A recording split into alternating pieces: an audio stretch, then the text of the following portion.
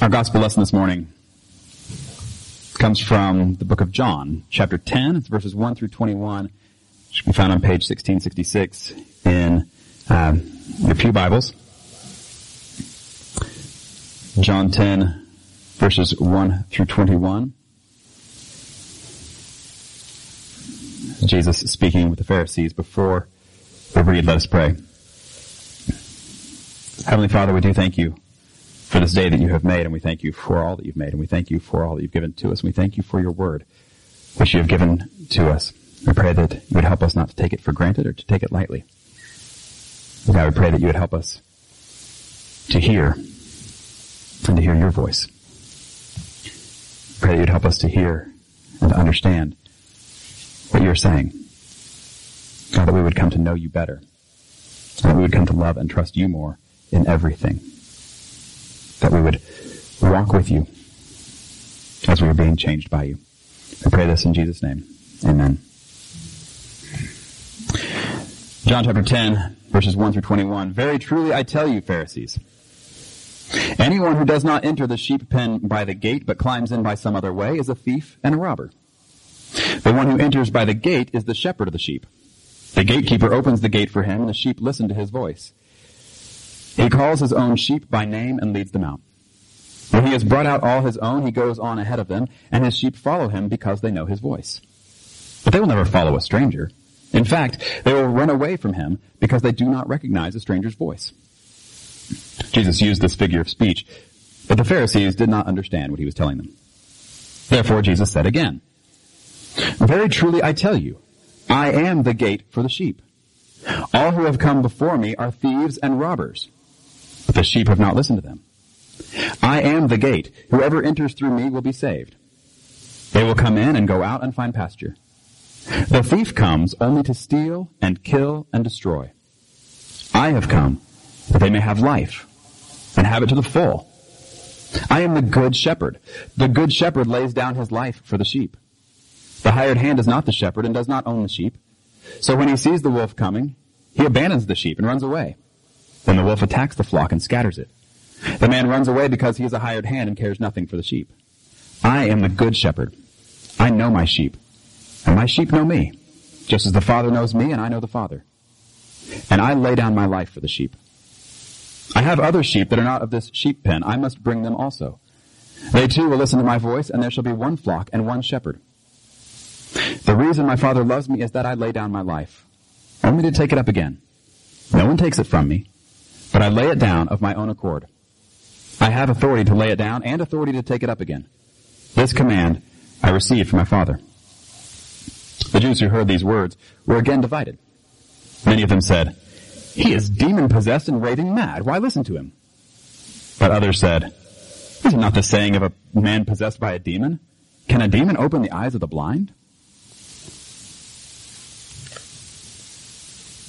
Turning into our New Testament lesson from Hebrews, chapter 12, verses 18 through 29, which can be found on page 1876 in your pew Bibles.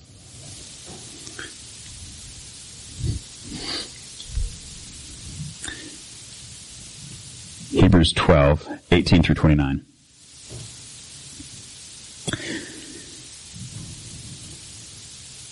You have not come to a mountain that can be touched and that is burning with fire, to darkness, gloom, and storm, to a trumpet blast, or to such a voice speaking words that those who heard it begged that no further word be spoken to them, because they could not bear what was commanded.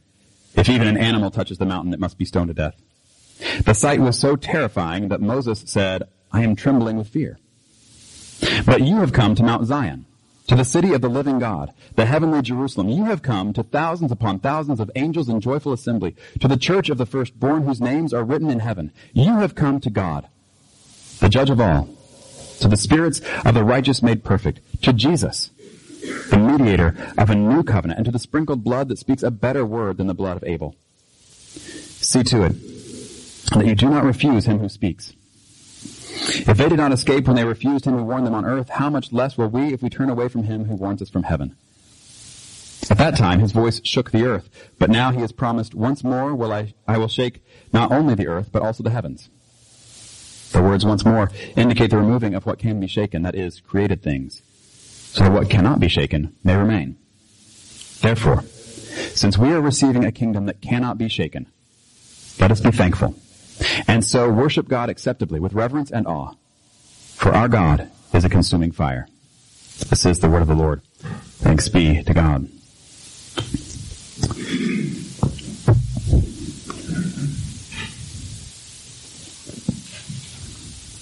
We are currently in the season of Lent in the church year. This is the 40-day period leading up to Easter, and it is a time of preparing ourselves for Easter. And so we are doing a sermon series throughout these 40 days of different times that 40 shows up in the Bible, different 40-day periods, 40-year periods, those sort of things. It shows up again and again. And what we saw last week with that is it has to do with a time of testing. And we'll see more of that today as well, the testing of another 40-day period. Before we get to that, though, I have to talk a little bit about hypocrisy. Has anybody here ever been bothered by somebody who seems to be a hypocrite? Or has anybody ever heard anybody else be bothered by somebody who appears to be a hypocrite? Anybody? Yeah? You've heard that charge or you've felt that yourself? For those who are wondering what that word even means, we're talking about somebody who says one thing but then acts a different way. And so they claim to be better, but actually they're just the same as everybody else. Well, in C.S. Lewis's Screwtape Letters, which again, I cannot recommend highly enough, there is a letter in which one demon is writing to another demon in this whole fictional world of advice given from demon to demon of how best to keep people away from God, who of course they describe as the enemy. But anyway, and he says, I have been writing hitherto on the assumption that the people in the next pew afford no rational ground for disappointment. Of course, if they do, and this is having to do, by the way, this is somebody that this demon is working on who has now started going to church, and they're like, well, how can we, with this person going to church, still keep him away from God?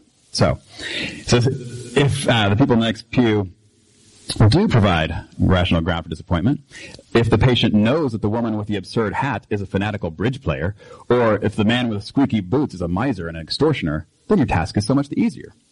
All you then have to do is keep out of his mind the question, if I, being what I am, can consider that I am in some sense a Christian, why should the different vices of those people in the next pew prove that their religion is mere hypocrisy and convention? Now, I don't know if you caught all that.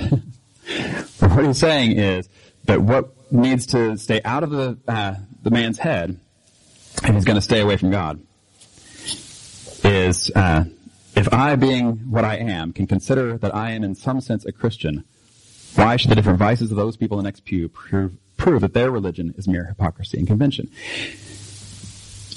In other words, we all ought to be able to look at ourselves and say, if I can consider that I'm a Christian even though I know what's in me, then we can't ever look down on anybody else. The problem is, a lot of times we don't know what we are because it's so easy to hide that. And it's so easy to justify our own behavior as no big deal, and then we look down on somebody else. Jesus tells a parable at one point where it says to the Pharisees who are confident of their own righteousness and look down on everybody else, he tells this parable. And the whole point of the parable is we can't be looking down on anybody else. Today we're actually looking at a passage in Deuteronomy where Moses is preparing the people who have come out of slavery in Egypt, who have come to Mount Sinai, who've gotten the law, who then have spent 40 years in the desert, and now we have a new generation getting ready to go into this promised land. And as they are being prepared for this, he goes back over some of their history. And we hear how he describes some of their history and how he brings up some events from the past and a 40-day period in particular. This is Deuteronomy chapter 9, verses 1 through 17. Hear, Israel. You are now about to cross the Jordan and go in and dispossess nations greater and stronger than you, with large cities that have walls up to the sky. The people are strong and tall, Anakites. You know about them, and have heard it said, who can stand up against the Anakites? But be assured today that the Lord your God is the one who goes across ahead of you, like a devouring fire. He will destroy them. He will subdue them before you, and you will drive them out and annihilate them quickly, as the Lord has promised you. After the Lord your God has driven them out before you, do not say to yourself, the Lord has brought me here to take possession of this land because of my righteousness. No, it is on account of the wickedness of these nations that the Lord is going to drive them out before you. It is not because of your righteousness or your integrity that you are going in to take possession of their land. But on account of the wickedness of these nations, the Lord your God will drive them out before you, to accomplish what he swore to your fathers, to Abraham, Isaac, and Jacob. Understand then that it is not because of your righteousness that the Lord your God is giving you this good land to possess. For you are a stiff-necked people.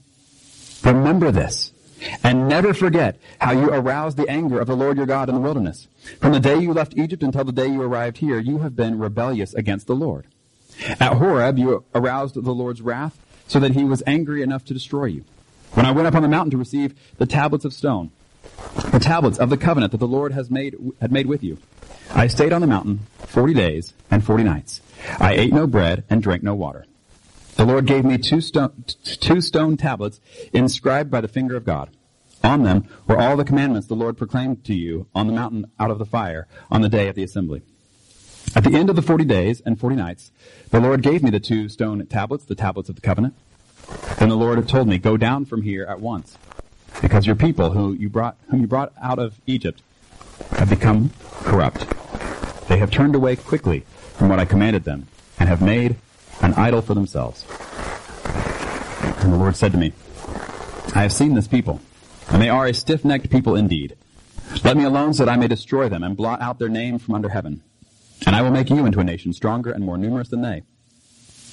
So I turned and went down from the mountain while it was ablaze with fire, and the two tablets of the covenant were in my hands. When I looked, I saw that you had sinned against the Lord your God. You had made for yourselves an idol cast in the shape of a calf. You had turned aside quickly from the way the Lord had commanded you. So I took the two tablets and threw them out of my hands, breaking them to pieces before your eyes. What a great pre-game speech, right? Here they are getting ready to go into the promised land. And Moses is like, don't forget, you're a bunch of sinners. Wait, aren't you supposed to be like building us up at this point? And telling us how great we are and that's why we're going to beat the other team kind of thing? No. That is the way of the world. And this is a different way. And so what Moses does is he actually says, I want you to know who you are apart from God, so that you will know that when you succeed with God, it is not because of you, it is because of him. And so he takes them back over a period of their history. It's kind of an unpleasant period. And this is actually something we find in Exodus 20 to 32, that area. And one of the things about this particular section in their history that always kind of confused me before is that it seems like, if this is when Moses is getting the Ten Commandments, that says you shall not make any idols, right? That then when he comes down, they made an idol. It's like, yeah, but how did they know? How did they know they weren't supposed to do that? But that's because I was misreading it. So if that's what you've always thought, let me show you a little differently. If you go to Exodus chapter 20, that's where it says, and God spoke all these words. And that's where we get the first telling of the Ten Commandments. And these are spoken, the word of the Lord to the people. And it's actually after this that the people say in verse 19, they said to Moses, speak to us yourself and we will listen, but do not have God speak to us or we will die. And Moses said to the people, do not be afraid. God has come to test you. But the fear of God will be with you to keep you from sinning. And it's at this point that then Moses goes up. Well, actually, there's a lot more. about how they are to live. And then Moses goes up on the mountain. No, still not. Hold on, I'm skipping stuff. There's a very important section. I cannot skip this. The voice of the Lord has come to the people. He's given them the 10 Commandments. He's given them more than just the 10 Commandments. And then, chapter 24, before Moses goes up for the 40 days, it says in chapter 24, verse 3, when Moses went and told the people all the Lord's words and laws, they responded with one voice, everything the Lord has said, we will do. So they've heard it. And they've already verbally committed to it. We're going to do this. Down at verse 7. So then he took the book of the covenant and read it to the people. And they responded, we will do everything the Lord has said. We will obey. So again, it's not just they heard it once and well, maybe you forget. They've heard it again. Moses read it to them and now they have said multiple times, yes, we are going to do that. And then Moses goes up on the mountain for 40 days. And what he actually receives on the mountain at that time, if you look over the next several chapters, what Moses is receiving on the mountain is the way in which God desires to be worshipped by his people. It's all about the tabernacle, it's all about the priests, and it's all about the Sabbath. So God is prescribing, this is how my people are to worship me. And at the same time this is happening, we have down below something else happening. At the same time, we have the people at the foot of the mountain saying, I don't know where Moses went. I mean, where he went. I don't know if he's coming back. I don't know what's taking him so long. And so they immediately go right back to what they knew before. They go right back to the same kind of idolatry that they had been exposed to in Egypt. The same kind that was surrounding them in the nations around. And so, chapter 32, Aaron answered them. Take off the gold earrings that your wives, your sons, and daughters are wearing and bring them to me. So the people took off their earrings and brought them to Aaron. He took what they had handed him and made it into an idol cast in the shape of a calf, fashioning it with a tool. And they said, these are your gods, Israel, who brought you up out of Egypt. When Aaron saw this, he built an altar in front of the calf and announced, tomorrow there will be a festival to the Lord. What?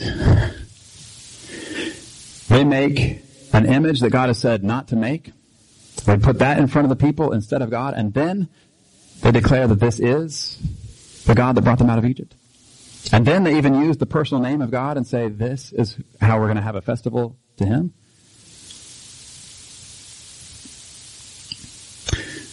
There's a reason why when Moses comes down the mountain, he throws the tablets and breaks them.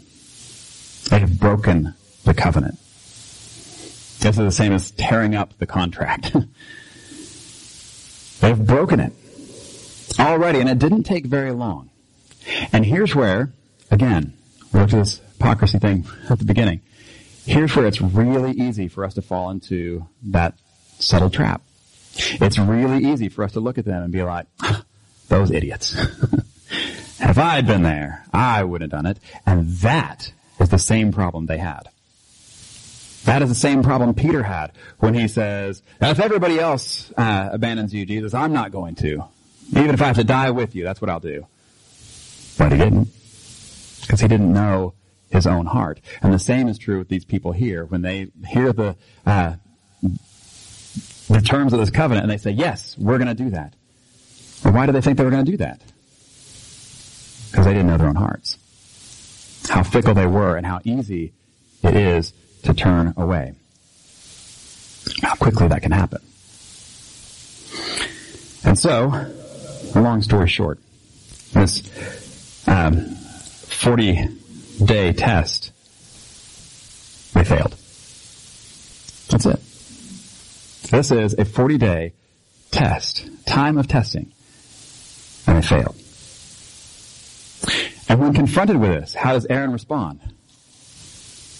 Does he tear his robes and I have sinned? No.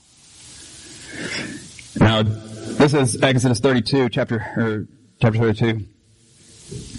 Moses comes to him, what in the world? And he says, do not be angry, my Lord. Aaron answered, you know how prone these people are to evil. They said to me, make us gods who will go before us. As for this fellow Moses who brought us up out of Egypt, we don't know what has happened to him. So I told them, whoever has any gold jewelry, take it off. Then they gave me the gold, and I threw it into the fire. And out came this calf. What are you going to do?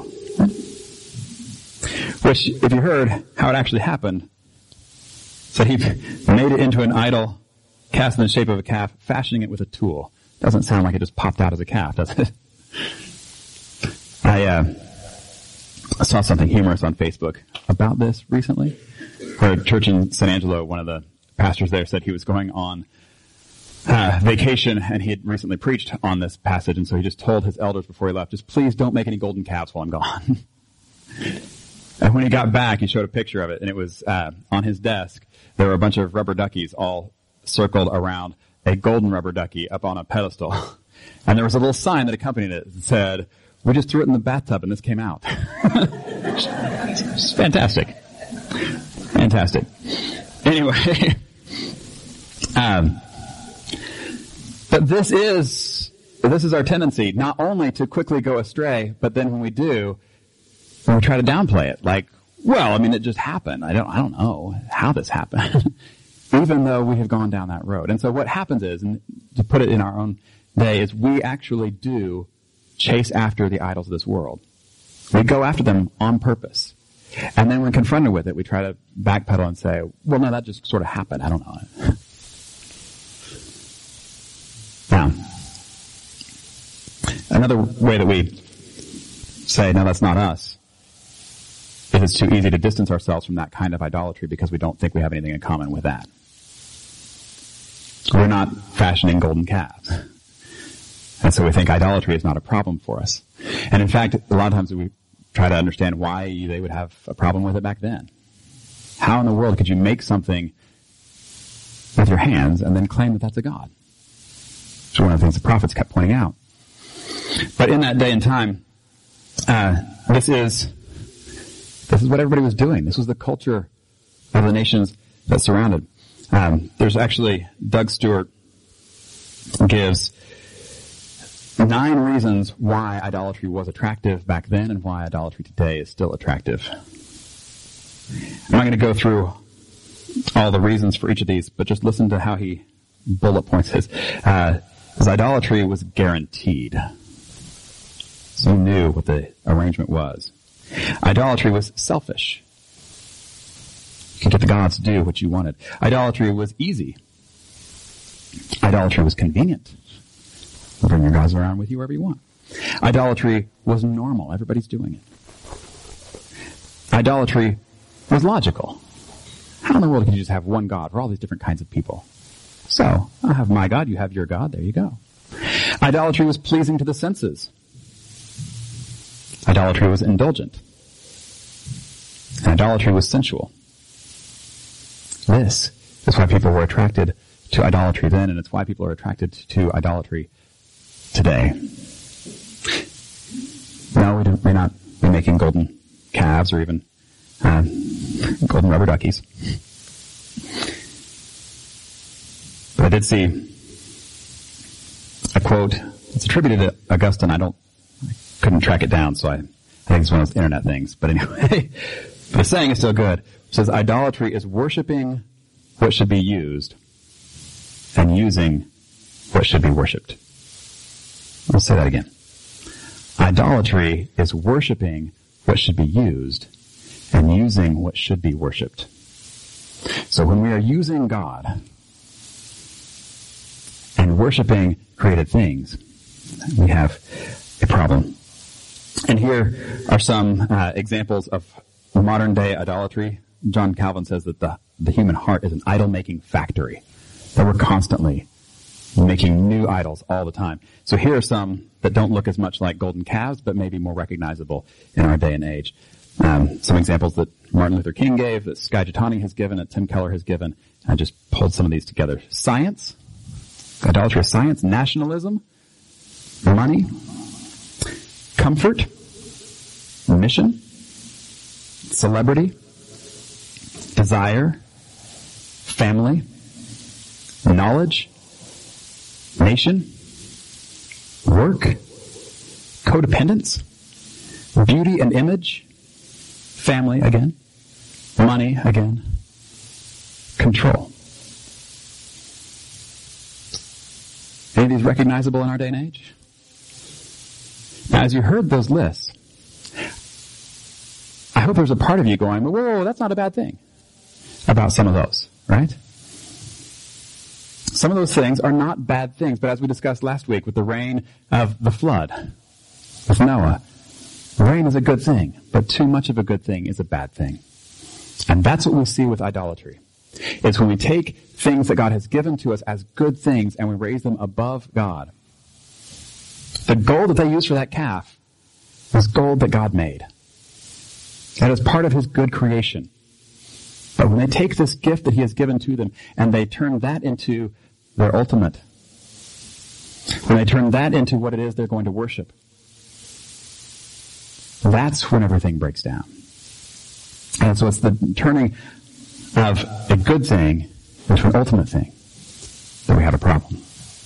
And so, as I said earlier, this time of testing that the Israelites faced back then, they failed.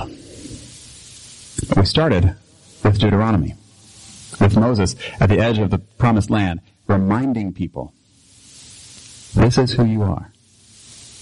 We are people who fail. We are people who, when given an opportunity to turn away from God, do it and do it quickly and do it spectacularly.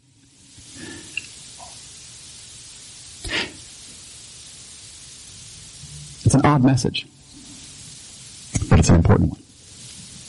And it's an important one for us today as well, and that is why we are spending these 40 days leading up to Easter testing our own hearts, rooting out our own idols, seeing if there are things that God has given us that are good things that we have made ultimate things, that we have put above him, that we have put before him.